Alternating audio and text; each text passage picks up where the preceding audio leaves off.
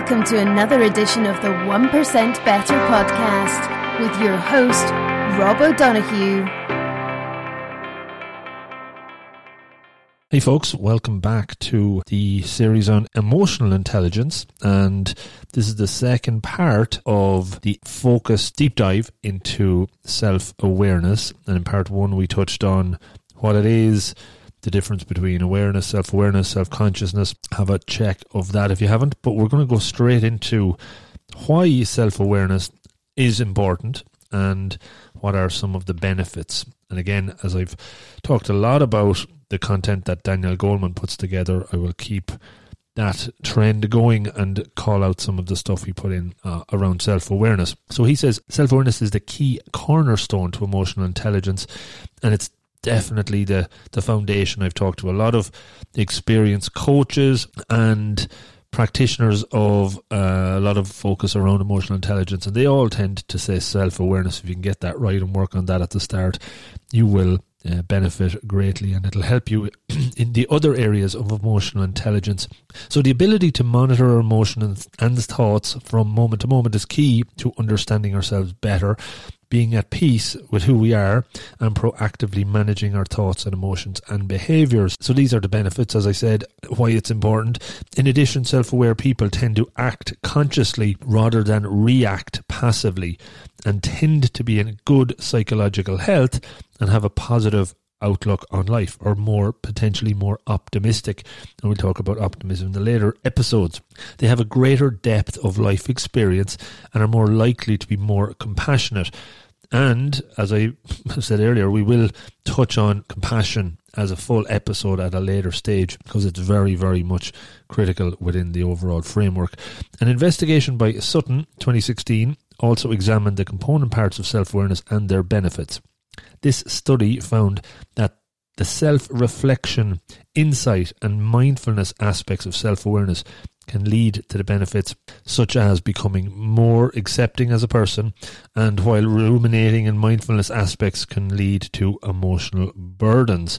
So a number of researchers have shown self-awareness as a critical trait for success in business, and in a study undertaken by Green Peak Partners and Cornell University, and I will share links, 72 executives at public and private companies were studied. They all had revenues from 55 million to 5 billion, and it was found that a high self-awareness score was the strongest predictor for overall success. So I'll just say, strongest predictor for overall success. That's a pretty good indictment of developing the self-awareness skill set. More on the importance and some benefits. From another article, becoming more self-aware can help you proactively manage your thoughts, emotions, behaviours, rather than allowing them manage you. Self-awareness is the first step to goal setting. If you're self-aware enough to know your strengths and weaknesses, you'll know which goals you need to set and the strategies that will help you achieve them. Furthermore, this consciousness of your own actions and feelings will help you better understand others, and you'll develop healthier relationships. Self-awareness won't fix all your problems, but it's certainly a big step forward and a big improvement. So let me run through some benefits here that have been called out that I've extracted from the research. The biggest benefit to being self-aware is that it allows us to better choose our own mindset, and in turn put something positive despite negative external factors happening. Someone who is not self-aware encounters obstacles, sometimes the same ones repeatedly, and doesn't understand why. Maybe that whole doing the same thing over and over, expecting a different result, might mean you're not that self-aware. I'll continue. Someone who is considered self-aware examines themselves honestly to get to the root of their problem. A self-aware person examines their reality, maybe admits they ramble too much, don't listen enough, aren't exaggerating or being present enough. They're very aware of their flaws or weaknesses and are confident enough to articulate them or tell other people about them, when in many instances those that aren't self-aware might be aware of some of these deficiencies but are certainly not in a good place to actually talk about them. I think that probably takes too much out of them, and the ego potentially comes into play then as well. As it relates to external factors, Can we control how we react to those external factors? This is an important part of self-awareness. In order to control how we react to external circumstances, we need to know exactly how our internal states, preferences, resources, and intuitions work. How do external circumstances affect our state of mind? Knowing that, tuning into that, allows us to react or act and react differently to the different external factors. We can then decide whether or not something makes us sad, angry, or agitated. We can take control of that rather than the external factors controlling how we feel. Yes, absolutely, it might not always be easy, but this is one of the biggest benefits of being self-aware, being able to control those external factors and how they impact you or not. Anticipating how certain events will influence your state of mind, a higher level of self-awareness enables us to predict how certain future situations will influence that state of mind. And again, are you thinking about something coming up tomorrow, next week, that is ruminating and pulling you in a negative place, and you're playing that through over and over and over again without actually it happening? And that might just keep going around and around in circles. You're not, maybe, you know what's happening, you're not that self-aware of it, or you're not predicting in advance of how to maybe make that go in a different direction. You're spending too much energy on it. If that triggers anything, maybe it's an action you'll need to take, and we'll talk about actions later. Not only just external factors, but understanding the people around us. So self-awareness allows us to better understand the emotions of the people around us. Think about it for a second.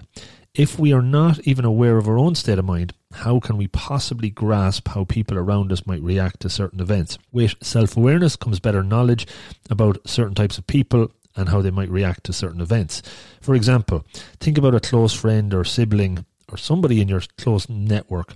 If you know how you would react to an external factor, then it's much easier to understand what goes on in the mind of this person. This way, you can help both yourself and your friend or sibling by stepping away from your irrational emotions. So undoubtedly, there's lots of benefits, and it's very important to be self-aware.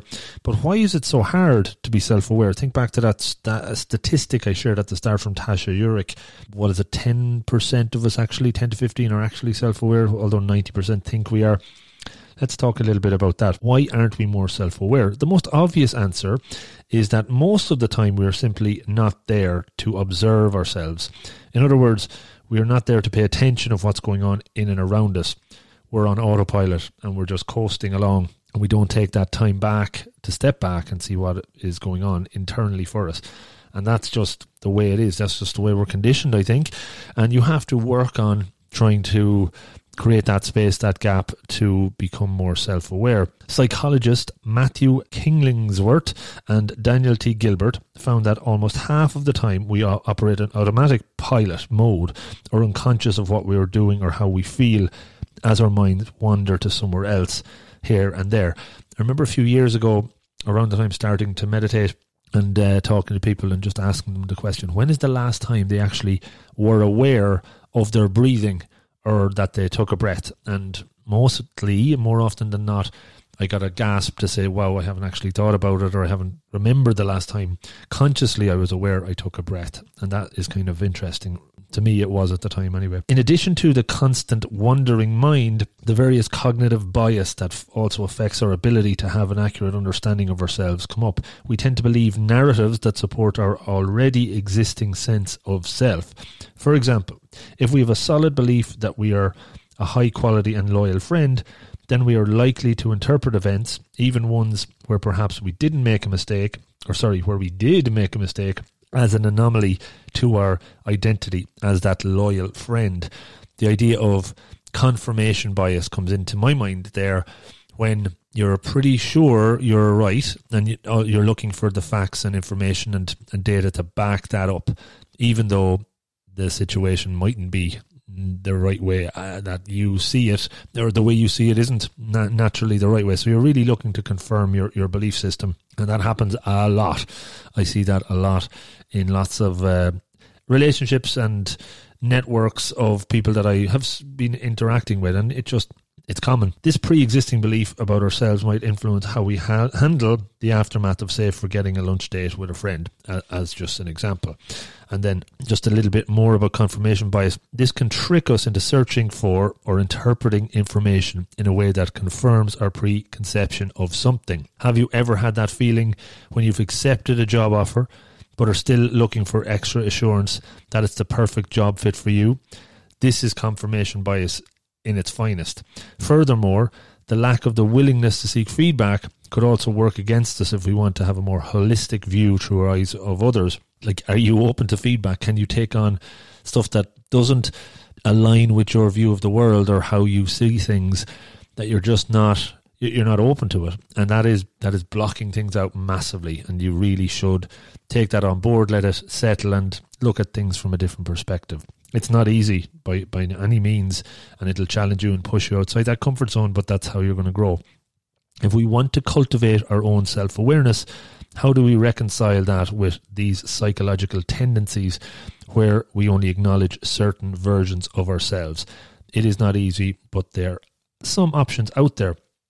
And one example I'll just mention here, Daniel Kahneman is the Nobel Prize winner. The book I mentioned earlier, Thinking Fast and Slow, and he has a TED Talk that definitely is worth checking out.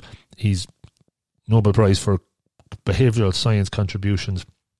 And in his TED Talk, he explains the difference between the experiencing self and the remembering self, and how this affects our decision making. He explains how we feel about the experience at that moment and how we remember the experience can be very different and only share about a 50% correlation. This difference can have a significant impact on the story we are telling ourselves and the way we relate to self and others, and ultimately the decisions we make, even though we may not notice the difference most of the time. There's a blindness going on there, and if we don't work on it and don't become more aware, we just will keep slipping into that autopilot mode. So that is some of the reasons why it's difficult, but it's not impossible to develop self-awareness, of course. Okay, next section, I thought it might be interesting to go into a few other concepts and just scratch the surface of these, obviously. But if you wanted to learn more, you have something to start yourself off with. The first one is called metacognition, and again, all related to self-awareness. Metacognition, this is a tool, I guess, that you can use. Engaging in metacognition enables you to develop a deeper understanding of what makes you different and special and what holds you back. For an analogy, think of wine. In addition to studying a wine's hue, aroma, taste, connoisseurs study its terroir. Now, my French pronunciation is definitely not good. And that means the extent to which the vineyard's environment of the grapes influences the wine. Metacognition, is the quote, is the tool we use to pull the best of our essence into our own expression of humanity. Like wine, your environment shapes your development. When you're an infant, your mind is a blank slate. What you see, hear, do, learn in your formative years molds your cognitive schemas, the policies and procedures that rule your thinking. Metacognition shows you what makes you unique by helping you understand the essence of me. It rests on three principles. Experiences create cognitive schemas. Your experiences are unique to you, and no two people construct the same schema, even in identical experiences. And a final quote on this: the power of understanding yourself is not a moment in time, but an elaborate process of spanning your entire life. That's just a little sample of what metacognition is about, and definitely probably quite detailed and quite involved there, but something maybe to Google and see if you want to get more about that. The next, I suppose this is a term that I use a lot, and it's something that sticks with me and a lot of people get some use out of. It puts them a little bit more aware, and it's around this term called the locus of control, and it's really tying back to knowing yourself, tying back to being more self-aware. Your locus of control is either internal or external. An internal locus of control comes from believing that you control your life no matter what happens. People with an external locus of control believe that they're victims of life's events. They relinquish control over their lives. And no one can go through life unscathed for sure. So if you have an external locus of control, you might hear somebody talking about something bad that happened, that the weather was terrible today, that's why I was late for work, or my boss stuck it to me today because I didn't do this, that and the other, but he's only having a bad day and he just wanted to make me feel worse. They're blaming everything but themselves. They're not taking responsibility for it.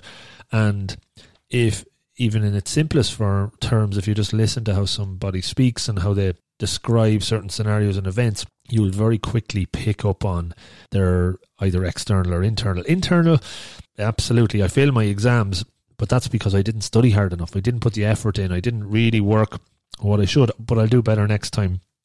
I take control. The boss gave me a hard time today because I certainly wasn't performing to my best capabilities, and he was right. He could see this, that or the other that wasn't happening for me, and I needed that kick up the backside as an example. Just some quotes around it. An external locus of control makes you a victim in life. An internal locus of control heals your life. We don't get to choose all that life will serve to us, but we can choose how we respond to that offering. To live a life of superficial awareness, self-awareness, and be quite content in doing so is literally being blissfully ignorant. And I think there's so much around locus of control, but at its very core, it's internal versus external, and which way do you see the world? And you absolutely can change from external to internal and take more control and take action to do so. And I think that will work well for you if you are willing to take the effort and put the effort in. And one last concept that I'll share with you, it's about self-awareness and how it depends very much on our physiology. It's from a guy called Alan Watkins, and if you Google vertical development Alan Watkins, you'll get more on this. I'll just read a few paragraphs. Mastering your emotions takes time, practice and effort. It requires vertical development up a 10-stage ladder of consciousness. The first 3 stages, which are awareness of body, emotion and ideas, come automatically. At level 4, you begin to define yourself by society's rules and norms. Many people stay at this level, though they experience levels of 5, which features abstract thinking and contemplation of life outside rules and norms. Most people can't navigate this stage. They slip back to level 4 and obey the rules.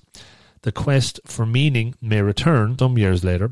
Some may face a crisis of disillusionment and numb their disappointment with alcohol or drugs. At this point, a few may abandon level 4 rules and reach level 5, where they can mature further. Complex systems, this is a quote, cannot be understood simply by understanding each part of the system, because the whole is always greater than the sum of the parts. And more over the last few years, as I kind of dive deep more into this sort of work, this idea of a system becomes more and more apparent, that we're all in our network as part of a system. In an organization, you're part of a system. In a team, you're part of a system, and you all work together, and you know how you interact and how you connect with each other all has a massive impact on the overall system and performance. I'll get back to this script here. Not many people evolve to the 6th level of the 10 levels, where they have to complete ownership of their own feelings, or take complete ownership of their feelings. Reaching this level can lead to exhilarating freedom. At level 6, you become more integrated and authentic. To reach level 7, though, you transcend. Consider how the Dalai Lama or Nelson Mandela disregarded their own personal needs and disarmed others with generosity of spirit. It's like an enlightened space, I guess, from what he's explaining it here. At level 7, you become all you aspire to be: compassionate, giving, empathetic and loving. At this level, leaders can transform teams and organizations. That's obviously an aspirational level to get to. It's not easy, and it's certainly one that you probably rarely see people at a leadership level get to. But I guess that's why the handful of global leaders that might come to mind when I ask you about amazing leaders is because it's so difficult to get there. Another quote, commercial success is critically dependent on the ability to build good quality relationships with anyone, even if you don't like them. Powerful. At level 8, you experience unity as you connect the forces larger than yourself together. At level 9, you no longer think about unity, you simply experience it. Okay, maybe this is more enlightened levels. And finally, at level 10, you are no longer defined by concepts of time. You transcend both. By concepts or time, you transcend both. You are evolving in a physical world, but also above it and beyond it. Wow. Okay, so that's the vertical development, the 10 levels. And I can see why from level 6 onwards it can get pretty difficult. But again, self-awareness is at its core here, and to learn more about that, I probably would like to learn a little bit more myself. I've just read a little bit. Alan Watkins is the gentleman. Okay, so we're going to go into the next section, which just talks a bit more about examples of self-awareness. So I probably touched on different kind of examples all the way through, but I'm going to go through a few now that hopefully by calling them out, talking them through, gives you something concrete to think of, how it could relate to your own examples and some context around it. So, how about being stuck in traffic? Thankfully, I live in Cork and I don't have to be stuck in traffic too much, but I know when I was living in Dublin, and anytime I travel to Dublin, as an example, I definitely struggle with the traffic. So, this might sound really simple, but imagine being stuck in traffic after a long day at work. You might be listening to this stuck in traffic after a long day at work. If you are not familiar with the concepts of self-awareness, you might feel bummed out about being in traffic. And that would be that. Not much else you could do. Your day would be negatively influenced by this traffic, and there it is. You become angry, agitated, and given out about the world. External locus of control, perhaps. Now, think about the same situation, but then add a sprinkle or a big dollop of self-awareness. Sure, you still don't like being in traffic. Being self-aware will not magically create an eternal smile on your face by any means, but it allows you to look further than just the direct effect of being stuck in traffic. When you are fully aware that being stuck in traffic is not something you enjoy, then you at least have an option to change the way you react to it. You can actually decide that being stuck in traffic will not bother you. You can decide to focus on the positive things that are still happening in your life.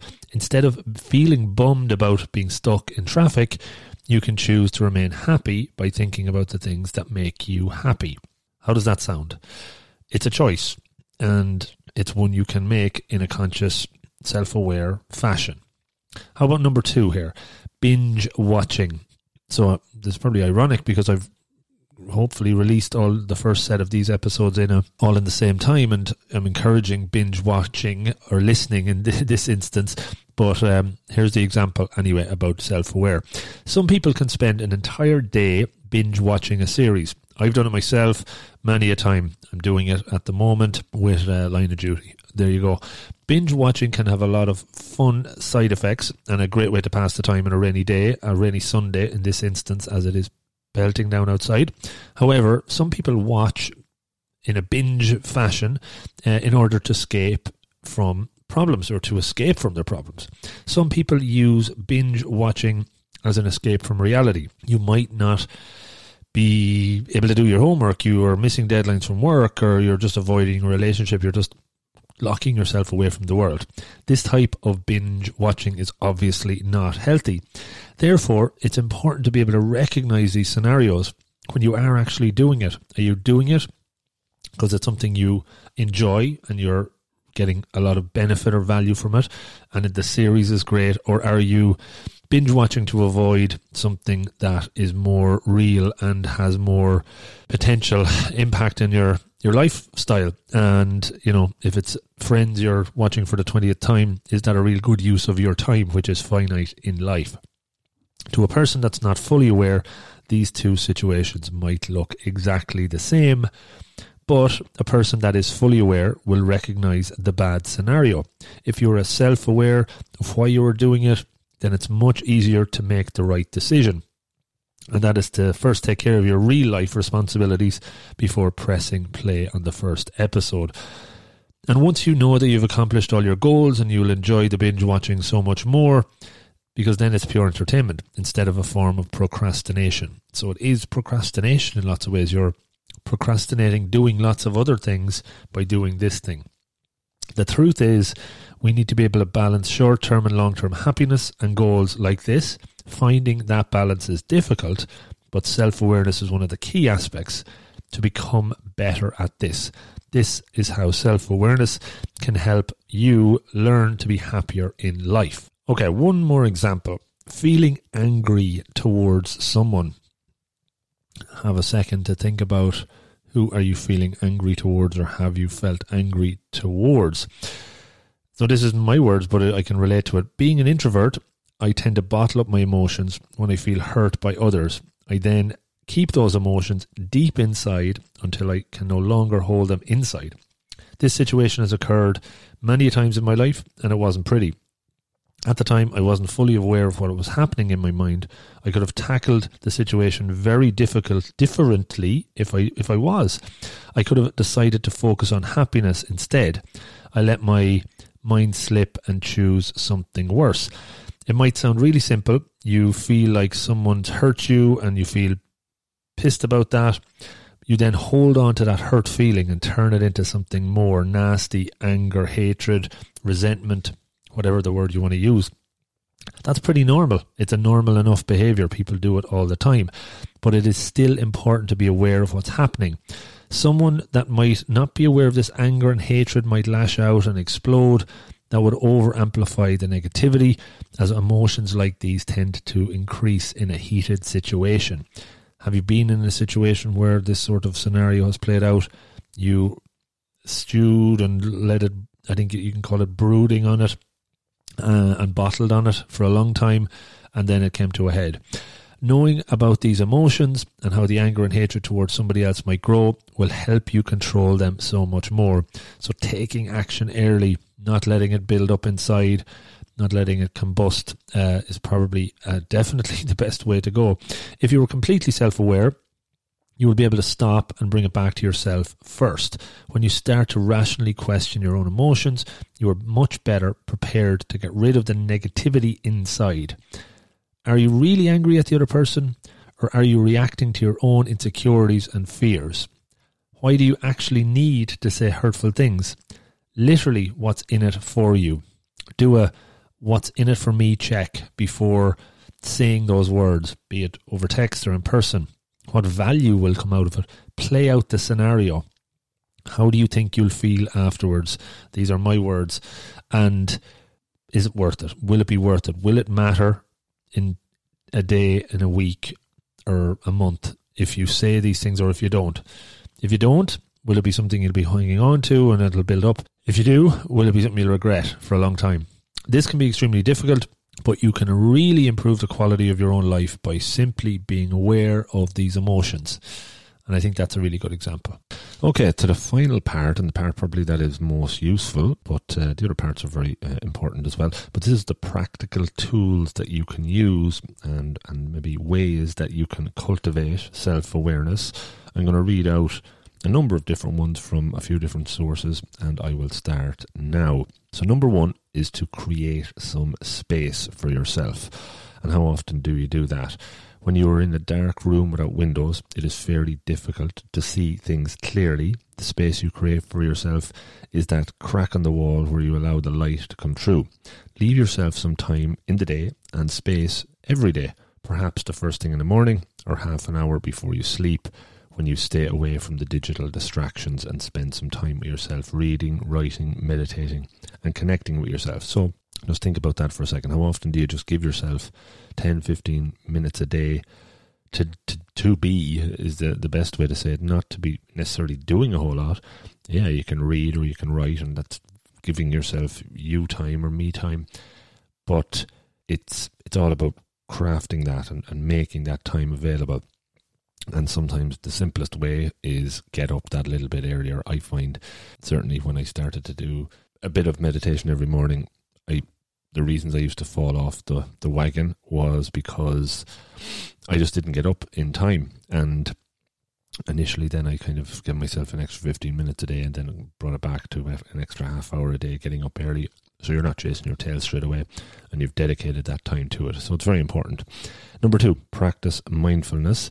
And mindfulness is the key to self-awareness as defined or referenced by many self-awareness experts. There's one gentleman called Jon Kabat-Zinn. He defines mindfulness as paying attention in a particular way, on purpose, in the present moment, non-judgmentally. And through mindfulness practice, you will become more present with yourself so that you can just be there to observe what's going on inside and around you.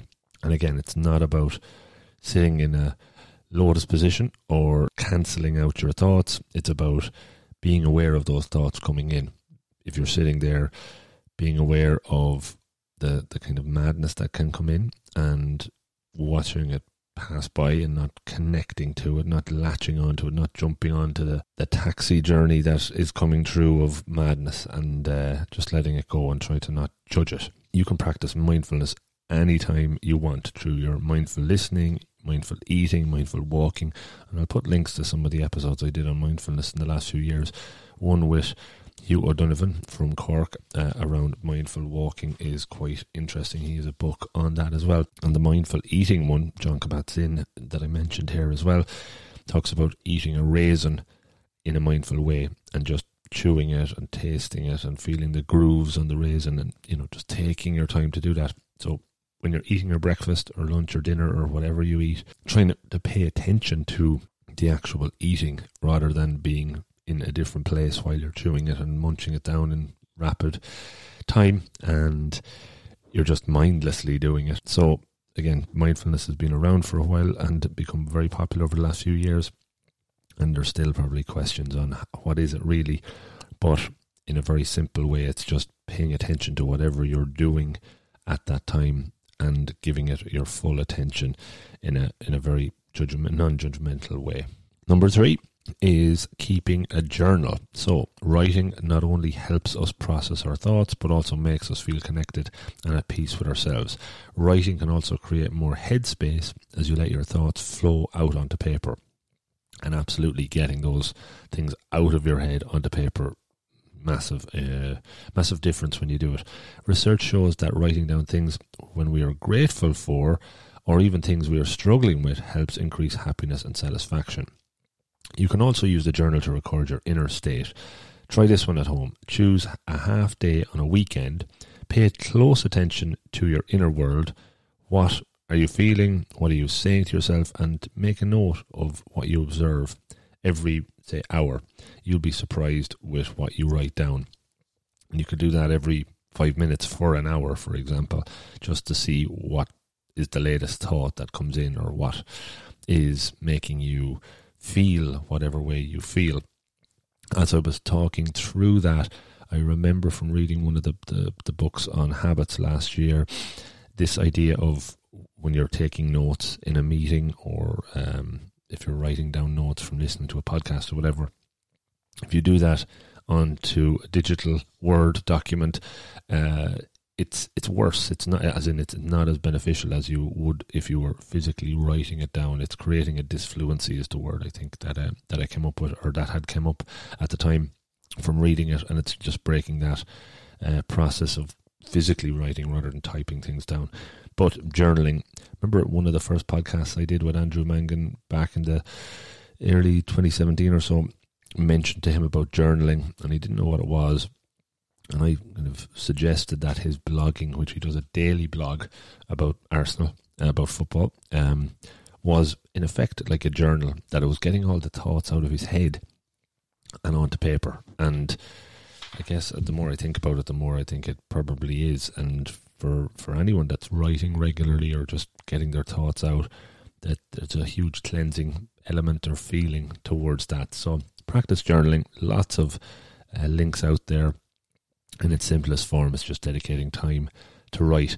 And there's another practice called Morning Pages that you might check out. That has been around for a while, and it's worth a look. So number 4, all of these are habits that you have to practice, and as a result, you become more and more self-aware. This one is around listening. Practice being a good listener. Listening is not the same as hearing. Listening is about being present and paying attention to the other people's emotions, body movement and language. You can listen to their words, but also you can listen to the noises they're making and just general body language. It's about showing empathy and understanding without constantly evaluating or judging. So how difficult is it when your friend is talking to you and you're listening and they say something and then you just jump in? How difficult is it to resist from doing that? You jump in and try and solve the problem, or in a relationship you're trying to solve the problem. You're probably in the habit of doing that with work as well.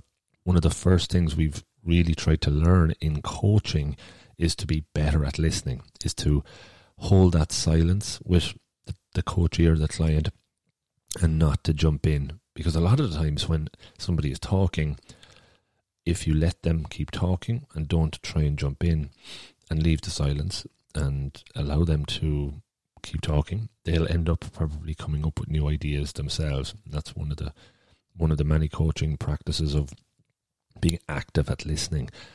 There's another level of listening around empathetic listening, where you're not only hearing and listening to the person and what they're saying, but you're feeling it as well. And I'll do a whole episode on listening at a later stage, but practice being a good listener. For 2 minutes, as this is a tool we use in an exercise in training, when I'm training a group of leaders or general upcoming leaders, spend 2 minutes in a pair, one person talking for 2 minutes, the other person just listening, not allowed to jump in at all, not allowed to make any grunts or agreements, and just give them that 2 minutes to talk. It's very difficult. You'll be surprised, and then just switch it over and do it the opposite way and see how you get on. But listening practice makes better, and definitely with listening it'll be a huge advantage in your own self-awareness if you can be better at listening. Okay, another one, gain different perspectives. So ask for feedback. Again, we'll do lots on feedback, but this is just one for developing your self-awareness, because you're not only listening to yourself, but you're listening to others.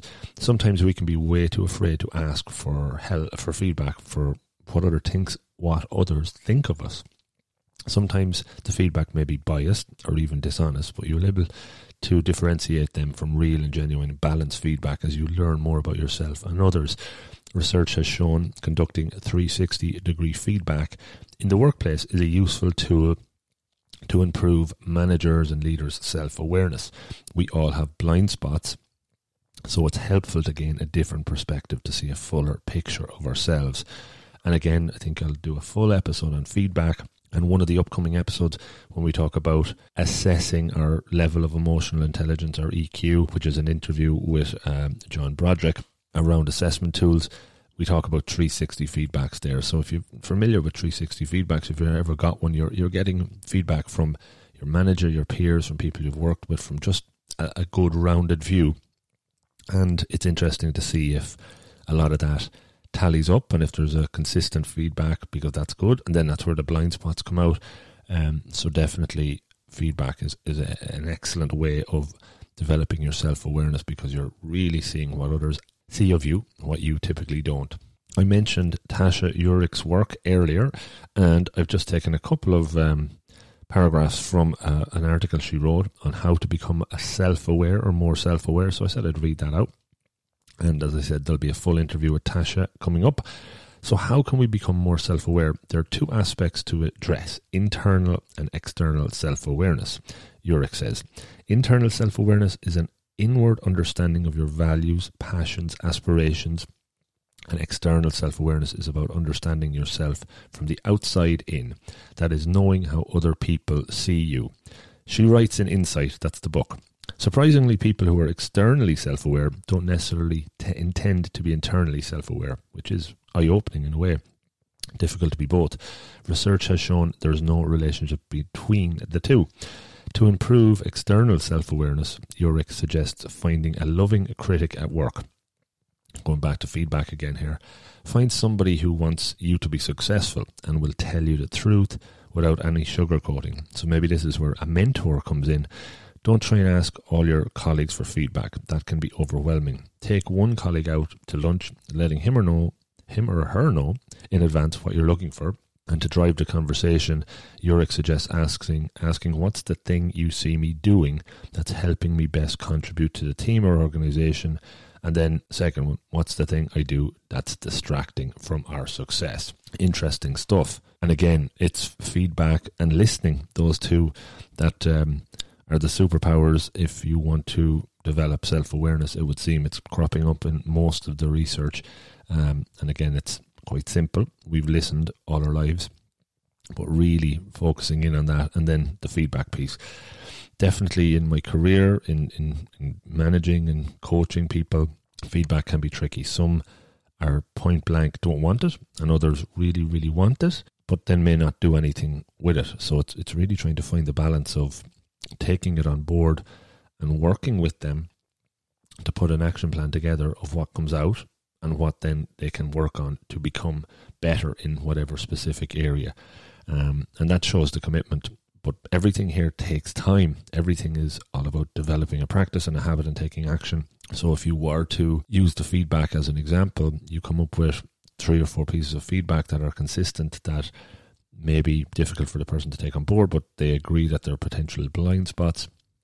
Then you're looking at what are the steps they can take to improve that. And if you're sitting at home listening to this and you're picking out, you've got your feedback and you're picking 1 or 2 things to work on, then it's what can you do in the next 15 to 30 days to kind of make an improvement on that, and then in 30 days time measure it. And maybe you get your buddy or whatever mentor you have, or even a coach, to hold you to account for those 30 days and then check back in with you, because that's where the real change happens, when there's an accountability element, and it happens over a period of weeks and months rather than just a click of a fingers and overnight. That definitely doesn't work. And that's one of the biggest things I suppose I have to get across when I'm coaching people, is change typically takes time, and for this to embed and ingrain, it takes effort as well.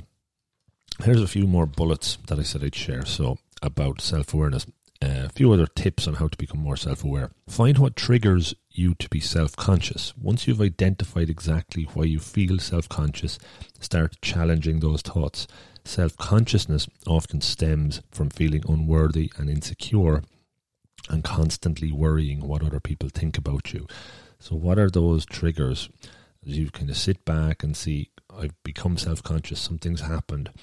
Think about it for a few minutes. What was the one thing that somebody said or you read to make you feel that way? Maybe something you saw online.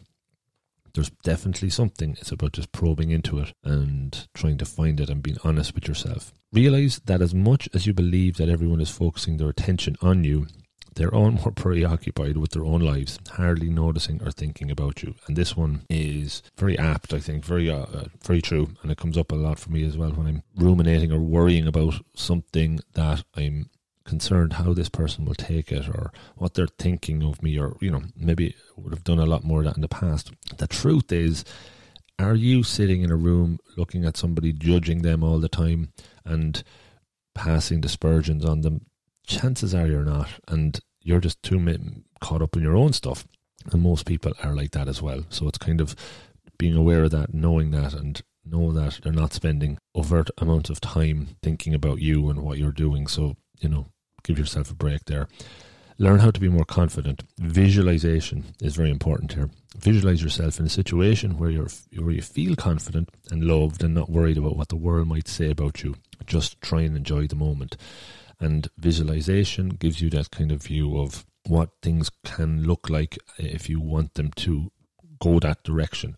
And by doing it, you're creating a story, a narrative, and then maybe when the actual real scenario arises, you're more prepared, and that definitely works well. Just some other tools and examples, I guess, that I can share. One in particular is called a whole life grid, and I might have mentioned this one before, or definitely did a 1 Minute Monday on it, so I can put a link to it. But it's a 9-box grid that I took from the book Feel the Fear and Do It Anywhere, with Susan Jeffers, one of the first self-help books I read.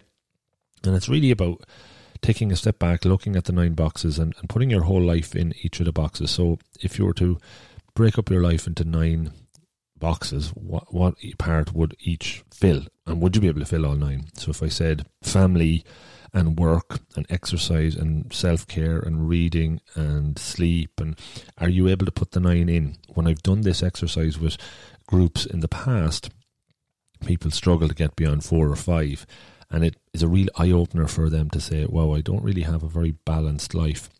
What I try to do with my 9 box is put 9 things in there and touch them all over the course of a day or a week, more likely a week, and spend a decent amount of time in each one. And it really gives a better balance to your overall life. And I've yet to find somebody that thinks this doesn't work if they apply it. And as I said, the eye-opening part is it's very rarely anyone can get all 9 very well balanced from the start. It's a real good self-awareness tool to just open your eyes up to see where things are at and hopefully then where you can bring them. Okay, I'll finish up with just 2 more, and there'll be more very easily found online, and if you just want to look for developing self-awareness, but these are ones I've used myself and think work.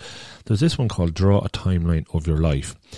One of the most eye-opening tricks that you can do with as a coach or just in your own development is to draw a timeline of your life. So if I was to ask you to spend 20 minutes drawing a timeline of your life at some point between now and the next time we talk, as an example, sit down with a blank piece of paper and a pencil and start with their birth, mark major events along the timeline up to now. Specifically find and pick events that had a big impact on them, even if they were big or small or positive or negative, but document them, write them down. Typically what happens is people will come back and say similar versions of this, that sounded like a crazy stupid exercise, but I was shocked at how much I realized about myself. Many people come back, get it with a new sense of perspective on especially distressing or difficult time. Seeing it in that specific context just stands out for them. I've recently done this with myself in a kind of a PowerPoint presentation that I've done. I did the timeline and then kind of put together a story, a journey of lessons I've learned in my career and decisions I made that brought me in different directions, and other things that came in to my life that made things go in one way or another. And it is a very eye-opening exercise and gives you time to self-reflect on why this happened and should you have done something differently, or what would you do this time round. Another kind of addition to this exercise that you could do with somebody is you could walk your timeline, which is another coaching tool, but it's looking forward as well. It's talking to somebody where they actively listen to you for a period of time, but you're just talking about what you're going to do in the next 6 months, 1 year or beyond.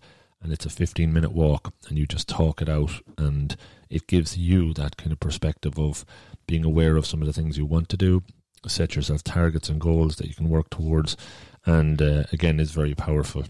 But again, I'm not going to go too much more into that one. Maybe draw your timeline of your life and see what comes up.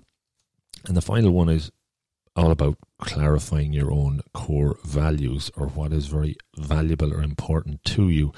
I will put a link in this. I created a 7-step process that is loose, but you can use it, and I have a podcast version of it recorded as well. And it's how to define your core values and to make them stick. And it's really about getting to know yourself, and that is a huge part of being self-aware. So what are the most important things in your life? Why are they important?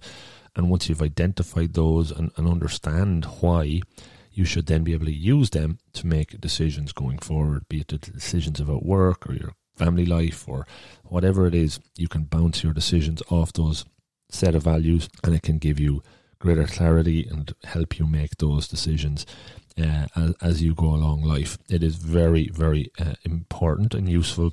And most will say that their values don't change that much. You can have new values, or some become more important than others over time, but having them documented, having them clear for yourself, and being able to tell somebody what your 5 or 6 core values are is very important. And I stress 5 or 6 because through the exercise, through the process, you'll work those down into a smaller subset and get more honed in on the ones that are most important. All right.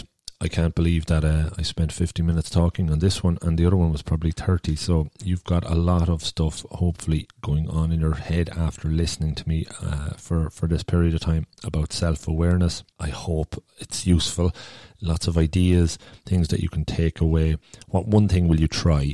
I guess if you took one thing out of this session, one thing out of this podcast so far, what is it? And what one will you commit to making an effort on, be it on your own, or maybe reach out to somebody and work with them on it? I guarantee you there's value to be gained from it. But again, it just takes a bit of effort. Over time, you'll see the benefits, trust me on it. In the show notes, I'll put in some of the links to the different articles I referenced and some of the names of the books I talked about and TED Talks as well. The next episode will be all about emotional intelligence assessments, getting a good baseline of where you're at emotionally from an EQ perspective, using different reports, and it's an interview with an expert in the field of emotional intelligence assessments, or what we're calling in the actual interview emotional capital reports, which I use regularly for getting that baseline. So there you go, that'll be out probably now as well, as I released a bunch of these at the same time, but if not, it'll come very soon. Thanks for listening. Please do get in touch if you've taken something from this or have any questions. We can go into more detail in any of these areas, and I would always appreciate hearing from you. I will listen. It's part of what I try to do. Okay, thanks. Good luck. Hey folks, thanks so much for listening to the show. If you enjoyed it, could you please consider helping me extend the reach of the podcast that a little bit further? You can do that in a number of ways. The number one way is to subscribe on your app of choice. This helps me with the chart ranking, leading to more folks stumbling across the podcast and checking it out. You could also repost it on your social media channels. Any of them would be great. And maybe even tell a friend in person or over the phone. Pick up the phone, give them a call, and tell them about the 1% Better podcast. Tell them about this episode or one that you've heard in the past. Any will do. I would really appreciate it. In the last year, we set up a 1% Better Slack community, which you can join for free and interact with me and other members of the community and improve through holding each other accountable and sharing monthly challenges. It's a lot of fun. Check it out. I'm into season 4 of this incredible journey, and the more of these interviews and solo shows that I research, record and share, the better I believe that they get, and more loaded with actionable takeaways that you can learn from. I know I've learned so much from it so far, and it's always really, really fulfilling and rewarding when I hear from you on what you took from it. So do reach out, rob@robofthegreen.ie. And of everybody that listens, 90% listen and enjoy, but only around 10% actually take action, write down takeaways and put them into practice.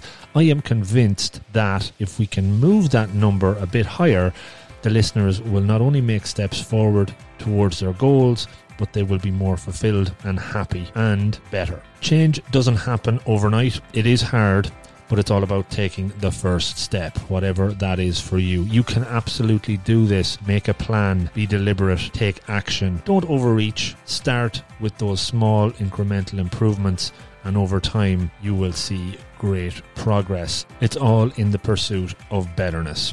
So again, thank you so much for listening. Good luck and stay safe.